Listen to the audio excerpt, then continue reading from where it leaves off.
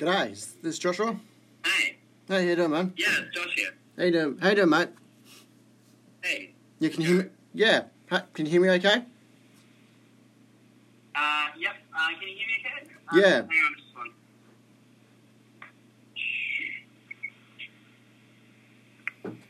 Yeah, can you hear... Right, you're breaking up a little bit. Hello? Yeah, that sounds better. Yeah, all good? All good. Yeah, better, mate. Cheers, mate. Hey, firstly, thank you for taking the time today. No worries. Yeah, thanks for having me.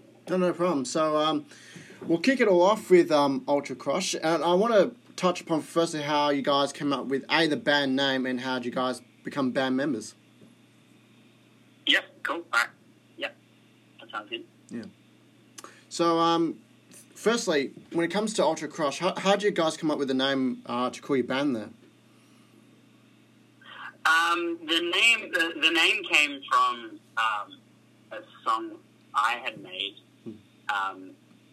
So it's like one of our solo projects. So I play keys in the band. Sorry, I play keys in the band, and I have a solo thing, and I made a song called that, and we just thought the song fit really well. Yeah, that's kind of the whole story of that. And the band members are me, Tom, and Lewis have been the band for about 4 years now. But we've had a rotating list of band members. But yeah, we found Pat and Edmund about a year ago, and we've been 2 years ago, and we've been playing ever since. Yeah, because when I was listening to your stuff, it's quite different, quite unique, and that's obviously why I wanted to get you on the show today. What is, I guess, the sound of Ultra Crush? How would you describe it for people that maybe never heard of the band before? Sound of Ultra Crush, I think, dream pop, indie rock, I think would be in that sphere. Yeah. Yeah, because obviously, listening to some of the songs, obviously, Perfect Frame is the song I've been listening to recently. When I was listening to it, I thought this is quite a unique sort of sound that I haven't really heard that much of. So, what was the process of making Perfect Frame? And I guess for a novice like me, is that sort of the sound of Ultra Crush? Yeah, definitely. I think, we've always tried to, we have a lot of influences that you can hear in our music, but we've definitely been more and more trying to, expand beyond that and try and find our own sort of sound. And I think Perfect Frame, we felt that it's kind of getting there more and more. So, yeah, it's really exciting to have that out. Yeah, and I thought... listening to that song, as I said, it was quite a unique sound. And speaking about influence, what sort of influences influenced you personally, Joshua, but also, I guess, influenced the band in some respect? What kind of bands influenced our sound? Yeah. Some of the bands that we're influenced most by at the moment, things like with bands like Beach Fossils, but then also one of our favorite Australian bands is Go Betweens. Something like the really jangly pop sound, and we've always tried to kind of capture that as well. And then other American acts like Snail Mail has been a big sort of influence, and and I thought now listening to your sound obviously is I mentioned quite unique. What's the mentality almost of writing music for you guys? What's the process of writing music? Is it very organic? Is it studio driven? Is it as a collective, as a band, you come together? How's the process of making a song come together for you guys? The process of song making has been interesting for us. We've been doing home recordings for the last 3 singles or the last 3 years. And the way it will usually come together is our frontman Lewis will write the core of the songs and all the lyrics as well, and then we'll just get together in a room and just kind of hash it out, start to write it. Yeah. And yeah, so our home recordings have been really slow because we haven't really known how to do it, so we've just been figuring it out. But a lot of fun, a lot of frustration, but it's been a huge learning experience. And now we're starting to move into going into actual studios and recording together as a band with some great equipment, which has been a big game changer. It's been really fun. Yeah, and obviously, I guess, as a band, you're all quite young as far as, you've been together 3 or 4 years now, so it's not really that you're quite young to that industry. What has been some of the lessons so far you've learned from the music industry that that you didn't think going into it? It's interesting. I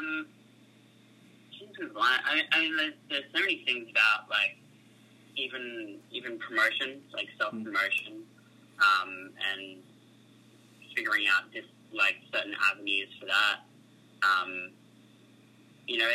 For our first single, something I didn't know is the not promotion being beyond social media and just posting to your friends, and but actually reaching out to radio presenters and sending emails. We'll do rounds of, like, up to even 100 emails to different radio presenters, and we'll look into where they're from and what radio stations they're at and which communities and stuff like that, and just trying to, like, spread ourselves throughout the country and throughout the globe. And that's been really, really cool, and we've had a lot of great response for that. So, yeah. Yeah, and I think that's one of the key things as an up and coming band or any sort of artist is the fact that it's starting out small and trying to do those little things, as you said, emailing announcers on stations, community stations, commercial stations, and just trying to get your name out there, because it's still radio at the end of the day. What has been some of the feedback that you've got from your music so far, and do you, as an artist, as a band, actually look at the data numbers of your streaming of your on Spotify? Do you look at that much when it comes to making new songs, to go, well, that sort of song has already sold for us fairly well, we should look at that sort of sound again? Yeah, I think that's interesting. I mean, like, we our first single, Swimming, did really good streaming numbers. We reached out to somebody who is a YouTuber, just one of these people who makes playlists of songs, and a lot of people follow him because he's a good playlister. So he uploaded our song, and it got really popular. It got upwards of 200,000 views.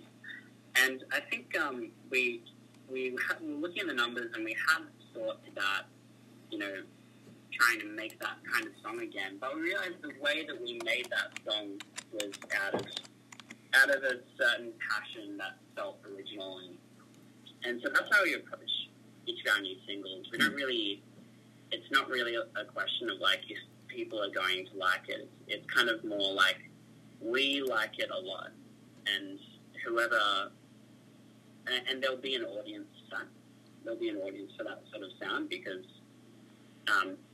we like it, and I feel like at the end of the day, you've got to kind of make those calls and not try and fabricate a song or anything like that, or, like, there's no set ingredients. No, you can't really copy and paste a great song of your first one of your great songs and then try and replicate it the same way, because you won't. I guess it's more of a case of harping back to that moment that made that song quite powerful, and going, okay, so there was a winning formula there. I'm not saying you make that sort of song again, but you try and harp back and obviously make a totally different song, totally different beat, production wise, but you're obviously in a zone when you made that song. Yeah, absolutely, yeah. And as far as obviously moving forward with Ultra Crush, what is the next step for you guys? Is there more music to be released this year? Is it an EP, an album? What's the next sort of 9 months look for you guys? Yeah, we're working towards an EP. So we were fortunate enough to be able to get into the studio in 2020, which we thought, due to all the COVID stuff, we weren't sure of who we were able to get in there. But we had some band funds, and through the course of this year time, we've recorded a few things, and we're going to get back in there pretty soon. And yeah, I think the goal is to get a full EP recorded, and then we'll just kind of see what happens after we record. Start to make some new stuff. Oh, sorry.